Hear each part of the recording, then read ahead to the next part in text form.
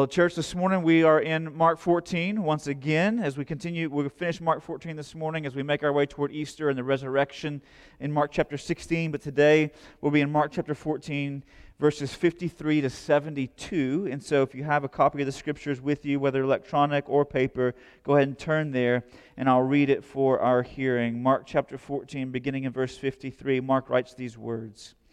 And they led Jesus to the high priest, and all the chief priests and the elders and the scribes came together. And Peter had followed him at a distance, right into the courtyard of the high priest. And he was sitting with the guards and warming himself at the fire. Now the chief priests and the whole council were seeking testimony against Jesus to put him to death, but they found none. For many bore false witness against him, but their testimony did not agree. And some stood up and bore false witness against him, saying, We heard him say, I will destroy this temple that is made with hands, and in 3 days I will build another not made with hands. Yet even about this their testimony did not agree. And the high priest stood up in the midst and asked Jesus, Have you no answer to make? What is it that these men testify against you? But he remained silent and made no answer. Again the high priest asked, Are you the Christ, the Son of the Blessed? And Jesus said, I am. And you will see the Son of Man seated at the right hand of power and coming with the clouds of heaven. And the high priest tore his garments and said, What further witnesses do we need? You have heard his blasphemy. What is your decision? And they all condemned him as deserving death. And some began to spit on him and to cover his face and to strike him, saying, Prophesy. And the guards received him with blows. And as Peter was below in the courtyard, one of the servants' girls of the high priest came, and seeing Peter warming himself, she looked at him and said, You also were with the Nazarene Jesus. But he denied it, saying, I neither know nor understand what you mean. And he went out into the gateway, and the rooster crowed. And the servant girl saw him and began again to say to the bystanders, This man is one of them. But again he denied it. And after a little while the bystanders again said to Peter, Certainly you are one of them, for you are a Galilean.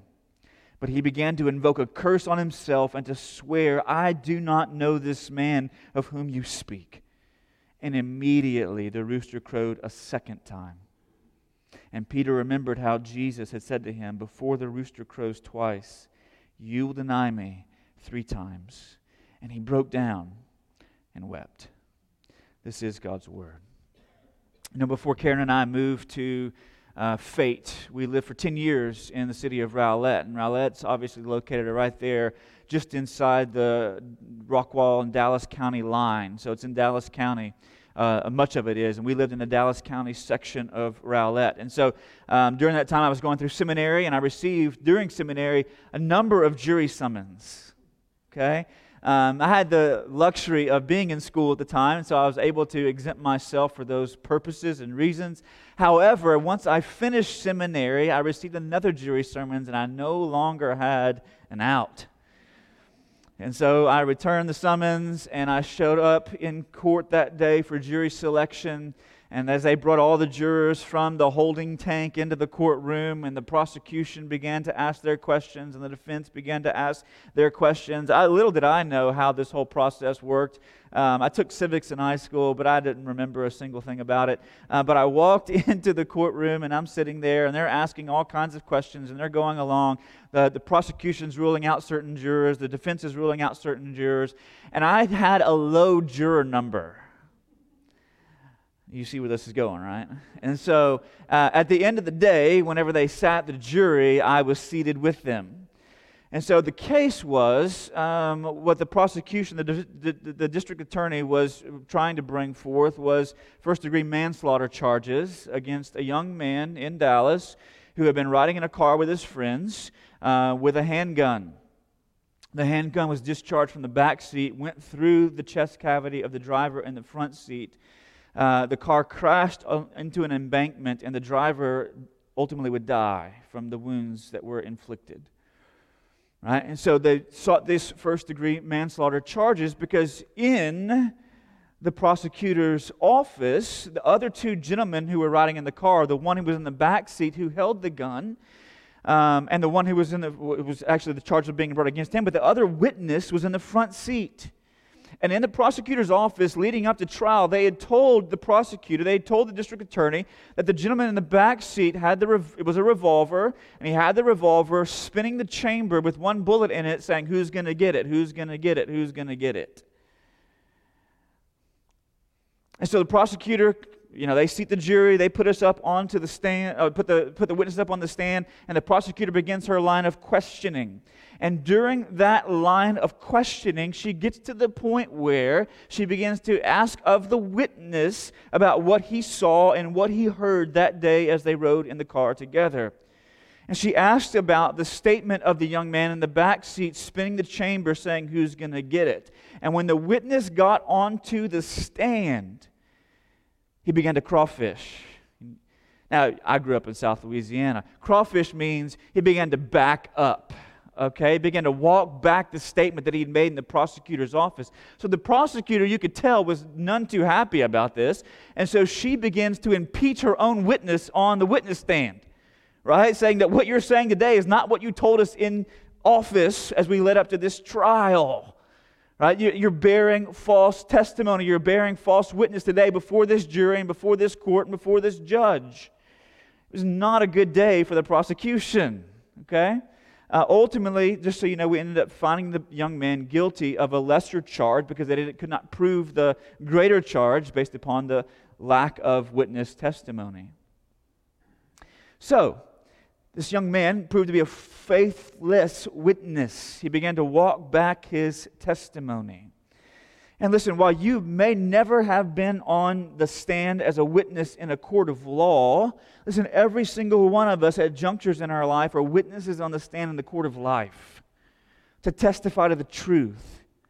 To testify to the truth in general, but also to testify to the truth in particular about who Jesus is. About our ability to identify with Him, to side with Him, to speak on His behalf. And like that young man that day in that courtroom, oftentimes when our palms get sweaty and our pulse begins to race, it begins to quicken because we realize that what we say next could ruin our reputation.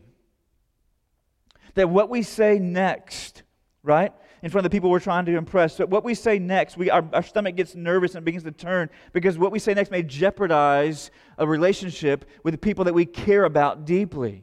That what we say next may have ramifications for someone in the way that they interact with us and determine whether or not that relationship that we care about will continue to endure or whether it will end. And we face this type of opportunity on a regular basis with neighbors. We face these kinds of opportunities with friends. We face these kinds of opportunities with family members.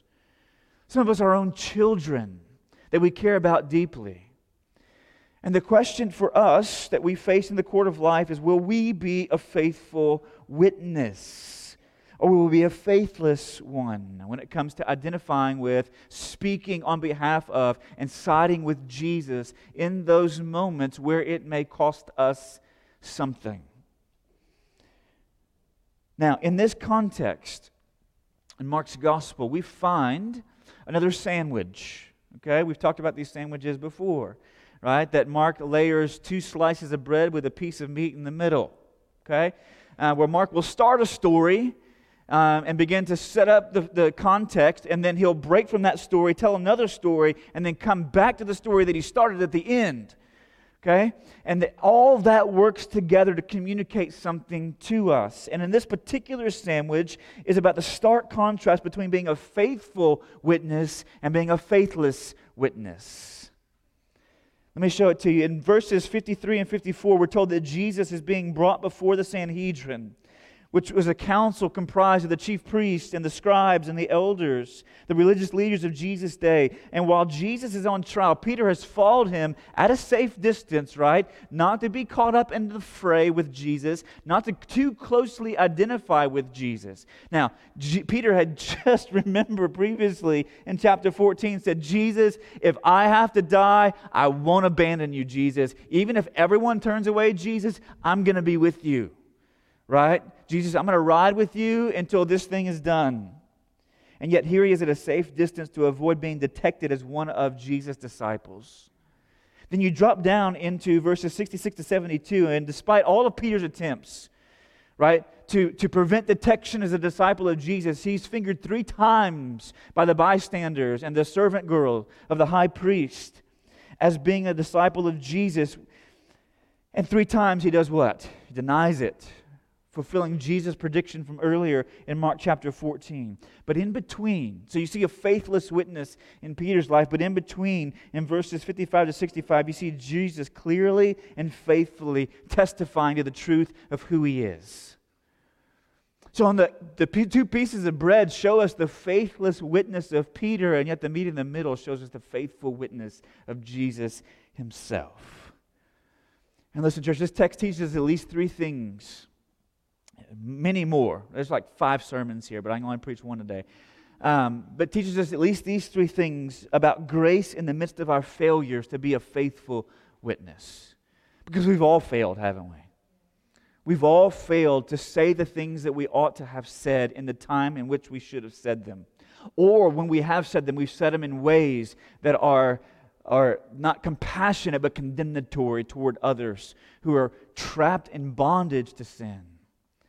Right? And so we've all failed to be a faithful witness. But so I want you to know from this text, the first thing is this, is that no one is above failure when it comes to being a faithful witness. See, so many of us think that if we'd have been with Jesus during his earthly ministry, like whenever he was teaching, whenever he was preaching, whenever he was healing, whenever he was delivering, whenever he was walking the face of the earth, that we'd be so much bolder in our witness for him. And yet this text cuts against the grain of that way of thinking.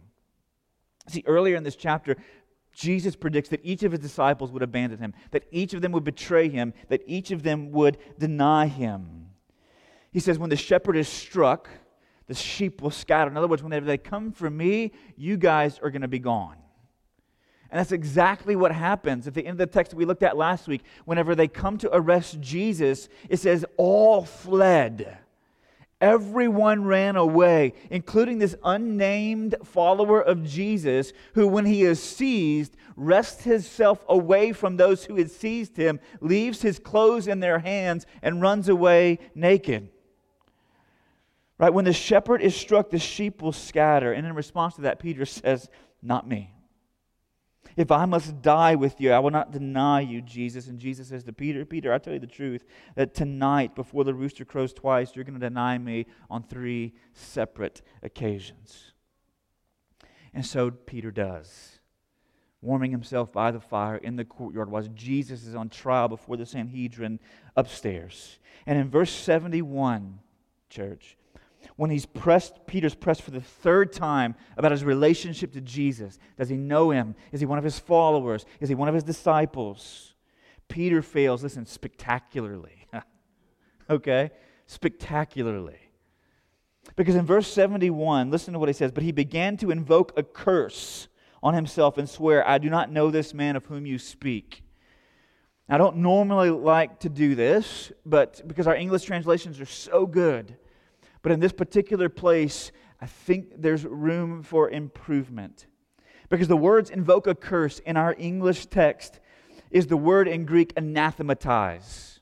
Okay, you've heard that word before, right? Even in our English vocabulary, to anathematize or to an anathema essentially is to pronounce a curse on something or someone. Okay? But the word himself is not in the Greek text. So when Peter pronounces a curse, it doesn't say he pronounces a curse and then the next word is on himself, right? Nor is this verb in the Greek text the reflexive verb. Now, little grammar lesson for you this morning. We got to do these every once in a while, okay? Because most of us don't remember grammar from grade school. But a reflexive verb essentially is this. It's a verb that indicates action being performed by a subject on themselves. So, right, I wash myself, or I bathe myself, or I brush my teeth, right? I'm doing something to myself. This is not a reflexive verb. This is a transitive verb, which means that the subject doing the action needs a direct object upon which to act. Okay? So the word himself is not there. It's not a reflexive verb. So when Peter calls down a curse, He's not calling down a curse on himself, but he's calling a curse down on his master to save his own skin. That's why I say Peter fails spectacularly to be a faithful witness when pressed, when at risk. So when the rooster crows for the second time and Peter snaps to his senses and he begins to weep, it's not just like he sheds a tear, it's like an ugly cry in the courtyard. Okay, that's what's happening right now as Peter denies Jesus for the third time.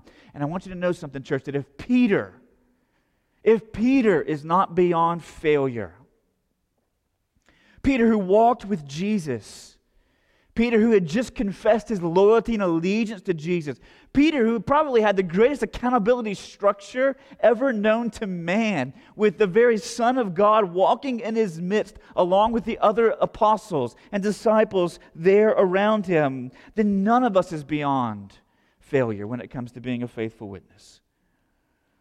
None of us is beyond failure. It's the first thing that we learn here. But the second thing that we learn here, listen, is just as important, if not more so. And it's this, is that no failure is beyond grace. No failure is beyond grace. You see, Peter, when you read the rest of his story, as Paul Harvey would say, right, you see that he's utterly healed by the grace of Jesus.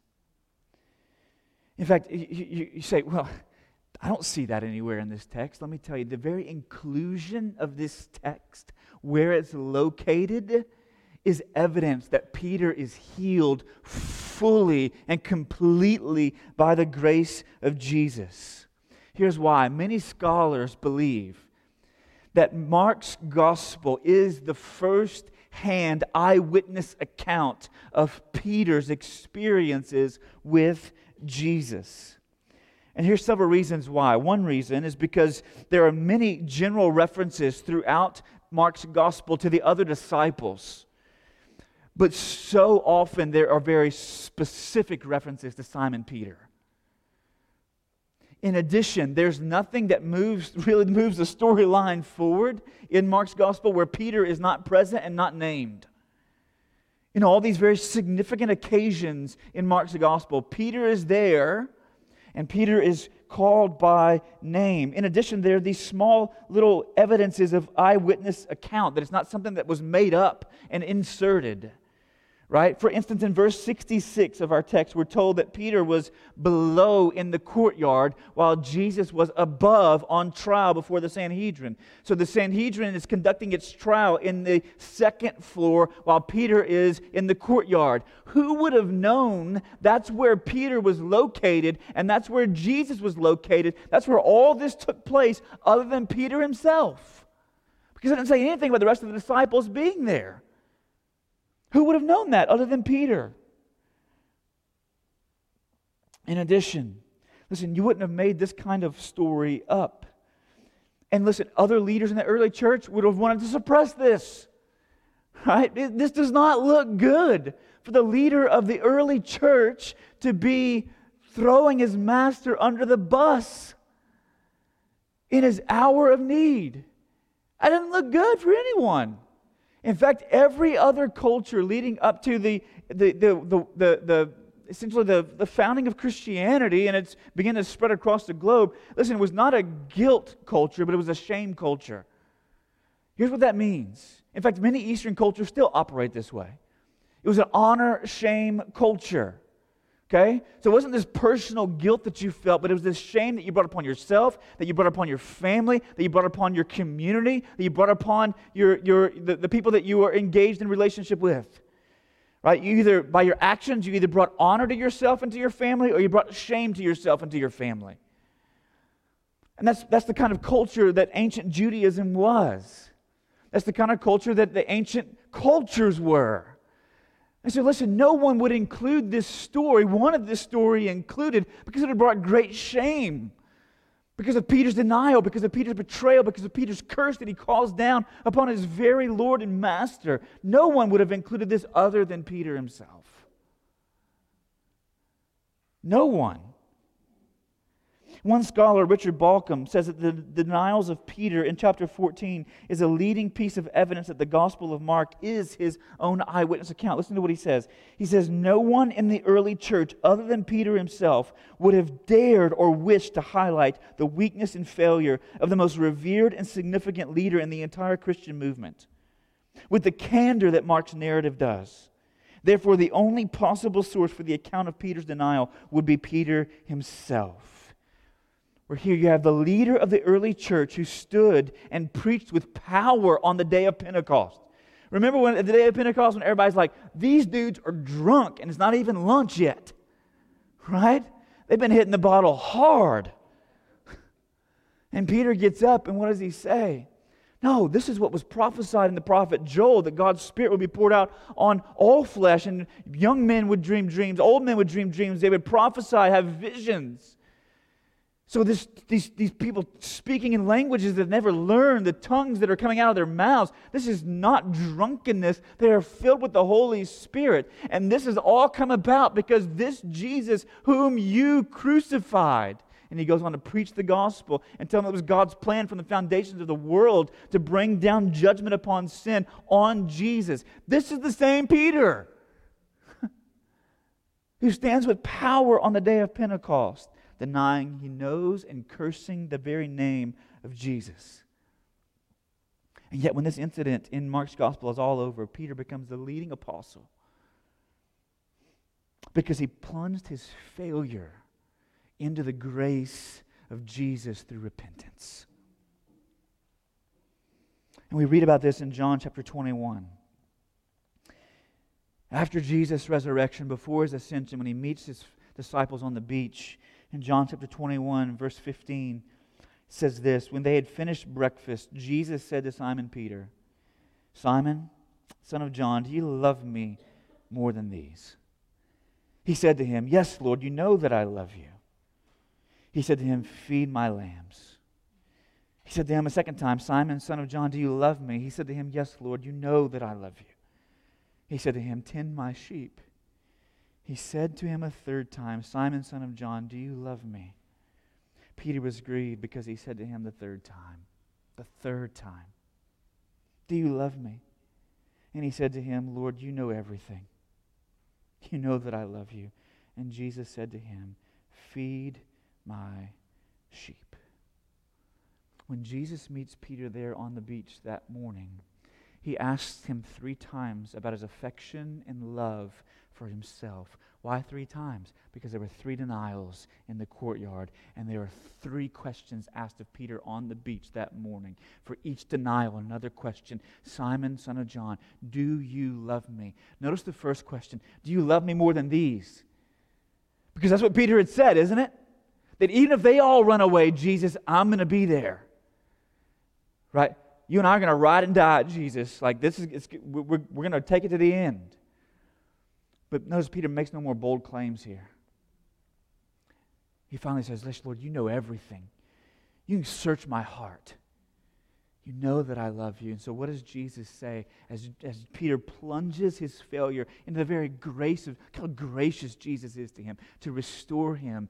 And Jesus says on each occasion, feed my sheep, tend my lambs. What is he saying? Lead my church.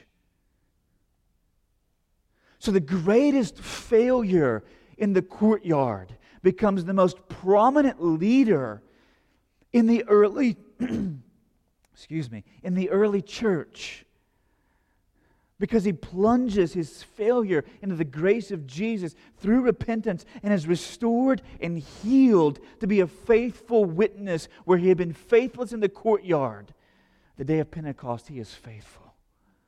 Throughout the book of Acts he is faithful to proclaim the truth of who Jesus is. In fact, even in extra biblical writings, we see that when Nero began to persecute Christians in the Roman Empire in AD 65, it became dangerous to identify with Jesus publicly as a leader or teacher. And Peter, without any hesitation, without any reservation, he says, take me. I'm with him. And Nero crucifies Jesus, as tradition would hold, upside down because Peter did not believe he was worthy enough to be crucified in the same manner that his Lord had been. And Clement of Alexandria, one of the African church fathers, wrote in AD 85, "Let us remember the noble examples of our generation. Through jealousy and hatred, the greatest and most just pillars of our church were persecuted and put to death. Even Peter, at last, having delivered his testimony, departed to the place of glory prepared for him." Even Peter, at last, having been a faithful witness to Jesus, was strung up. There is no failure beyond grace, church. So while you may be sitting here this morning going, "Yeah, tell me something I don't know. I failed. I've been a faithless witness." There are so many times where I remember things that I should have said or shouldn't have said in the way that I said them. But church, know this: there is no failure that is beyond the grace of Jesus. And here's why. Let's spend the rest of our time this morning on this. Why is there no failure beyond grace? And here's why. Because the faithful witness, he is our advocate. The faithful witness is our advocate. Look, in the meat in the middle of the sandwich contains the story of Jesus' trial before the Sanhedrin. Right? Before the chief priests, the scribes, and the elders. And in verses 53 to 59, they run all kinds of witnesses out against Jesus. Right? But their stories don't match. Every time they bring somebody else up, it's like they just can't get their story straight. They didn't have the meeting beforehand in the office, okay? They're crawfishing on their testimony. Everything's kind of going awry. Right? So they cannot align their stories. And then finally in verse 60, the high priest stands up to his feet and he poses two questions to Jesus. And the first question is, aren't you going to defend yourself? Aren't you going to counter these charges that are being brought against you? Aren't you going to say something? Because at this point, Jesus had been silent. Like Isaiah chapter 53 said, like a lamb to the slaughter, he remained silent before his accusers, before his oppressors. And then the second question, which is more of a confession actually in the mouth of the high priest, he says, "You are the Christ, Son of the Most Blessed, aren't you?" In fact, the clearest confession of who Jesus is in all of Mark's gospel comes out of the mouth of his greatest opponent. And to that question, Jesus finally responds with an astonishing affirmation. In fact, it's so astonishing that the high priest tears his garments and says, "I rest my case." Because in verse 62, Jesus says these three astonishing things. Yes, I am. I am the Christ. I'm the Messiah. I'm the long-awaited deliverer of God's people who would lead them faithfully as their prophet, priest, and king. He says, in addition, they would see the Son of Man seated at the hand of power, the right hand of power. The Son of Man, as we've said before, is this image out of Daniel chapter 7 as this one who's been bestowed all power, all authority, all dominion to rule and judge the world. That's who the Son of Man is in Jewish tradition. That's who they understood him to be. And Jesus says, "I am the Christ, and you will see me, the Son of Man, seated at the right hand of power, the place of authority, the place of rule, the place of dominion, the place of judgment. I'm on trial here, but ultimately I'm the judge who's going to judge everything." And then, thirdly, he says that they would see the Son of Man coming with the clouds of heaven. Now listen, the clouds of earth are like just water vapor up there, right? They get big and bold and swell, and they pour out rain on the earth, and they have thunderstorms that come through, and they drop a bunch of snow every once in a while. But the clouds of heaven are not like the clouds of earth. The clouds of heaven are the Shekinah glory of God that would descend upon the temple in the Old Testament. That's what Jesus is saying. He says, yes, I'm the Christ, the Messiah, the long-awaited prophet, priest, and king. Yes, I'm the judge of all the earth who's been given authority as the Son of Man to judge everyone and everything. And you're going to see me coming in all of my glory one day. And so the high priest tears his garment and says, "I rest my case. Haven't you heard enough?" And so what do? They all say he is guilty of a sin punishable by death. And they begin to spit on him. They began to mock him. They began to cover his face, and they began to beat him, saying, prophesy, who has hit you, Jesus? Who has hit you? If you know all things, who's hitting you right now? And they turn him over to the guards, and it says the guards received him with blows. In other words, as soon as they take him into custody, they continue to beat and torture him. And it's at this point, church, it's at this point when you see in this particular passage when Jesus says, I am the judge of the world who is now standing under judgment. The one who deserves, has the rights and privileges and authority to judge everything is now being judged by a human earthly court. You have God, as C.S. Lewis says, God's in the dock, right? He's on trial. He's being judged. And you see this beautiful picture of substitution here because Peter, listen, he's being charged with something true, isn't he? They're saying 3 times, you're a disciple, you're a disciple, you're a disciple, you're a follower of Jesus. That is true. And Peter backs away from that affirmation. And yet you see Jesus being charged here with something that isn't true. He's not a terrorist who's going with a bomb to blow up the temple. Right? That's not what he was talking about. Yet that's what they're charging him with. However, Peter goes free and Jesus is convicted.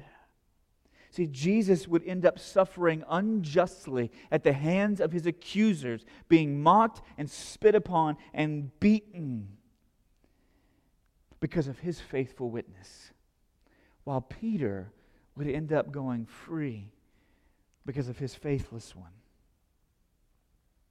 Listen, church, I'm here to tell you this morning, that is why there is no failure that is beyond grace. Because there was one who was judged in our place.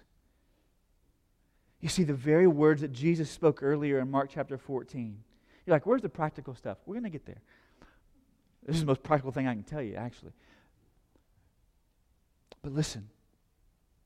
Earlier in Mark chapter 14 when Jesus says, this is the new covenant that I've inaugurated in my blood, which is poured out for a few? Is that what he said? For many. Jesus begins to spill his blood here for many as he is judged. The first time he is struck, the first drop of blood that falls is falling because Jesus is receiving the judgment that Peter and every other faithless witness deserved to receive. He is struck as he stands before the people to be judged. Now, all throughout the Bible, normally in the Old Testament, it was the people who stood before the Lord.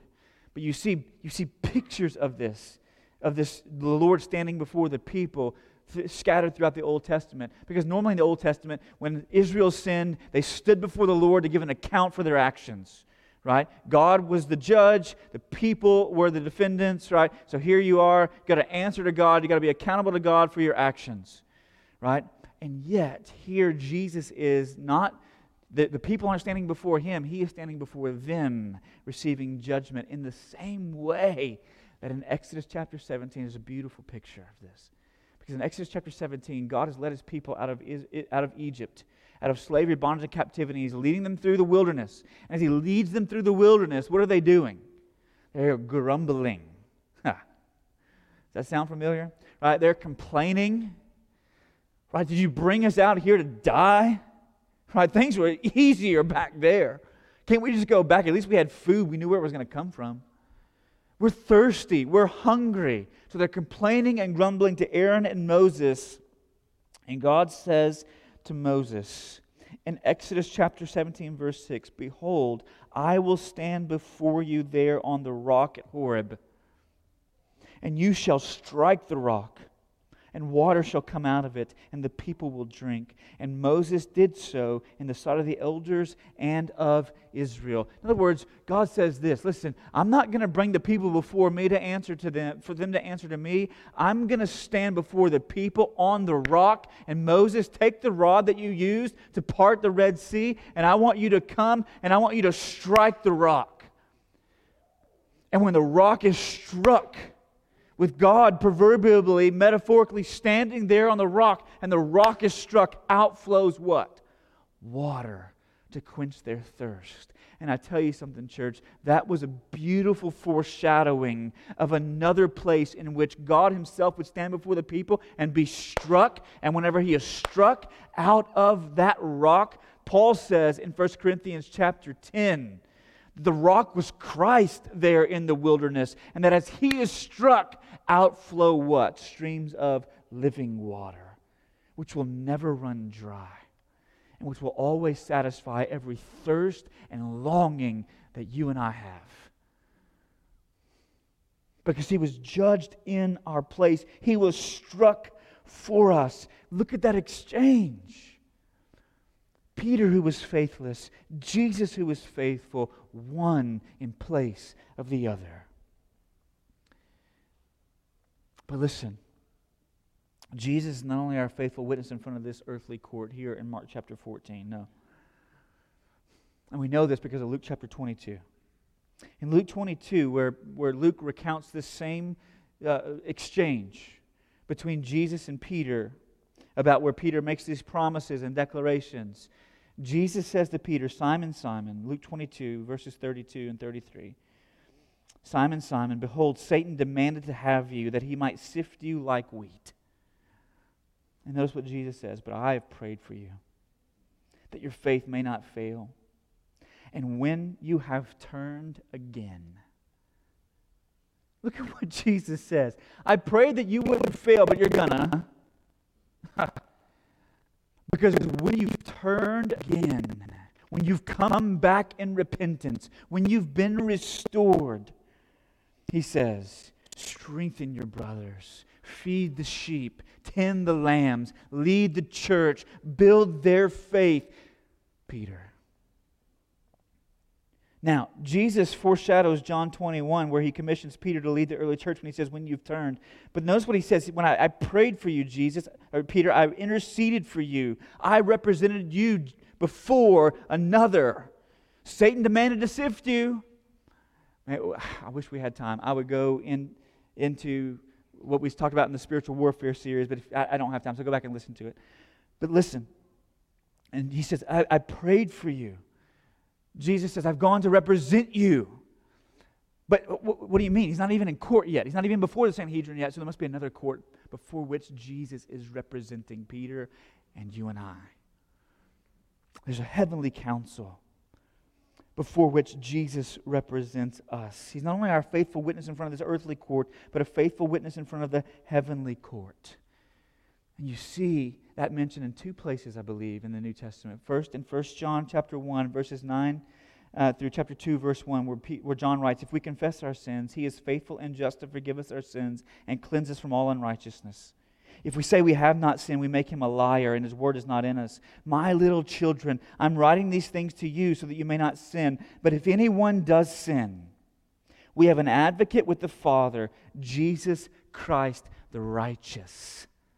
We have someone who's advocating our case, someone who's pleading for us before God in our place when we sin, when we fail. Or Romans chapter 8, when Paul writes, who shall bring any charge against God's elect? It is God who justifies. Who is to condemn? Christ Jesus is the one who died, more than that who was raised, who is at the right hand of God, who indeed is interceding for us, pleading our case before God the Father. And what is it that Jesus is pleading for before the heavenly court, before God Himself? Jesus is not standing up there pleading for mercy. He's not. And listen, this idea of substitution, of the faithful witness being our advocate, right? It will never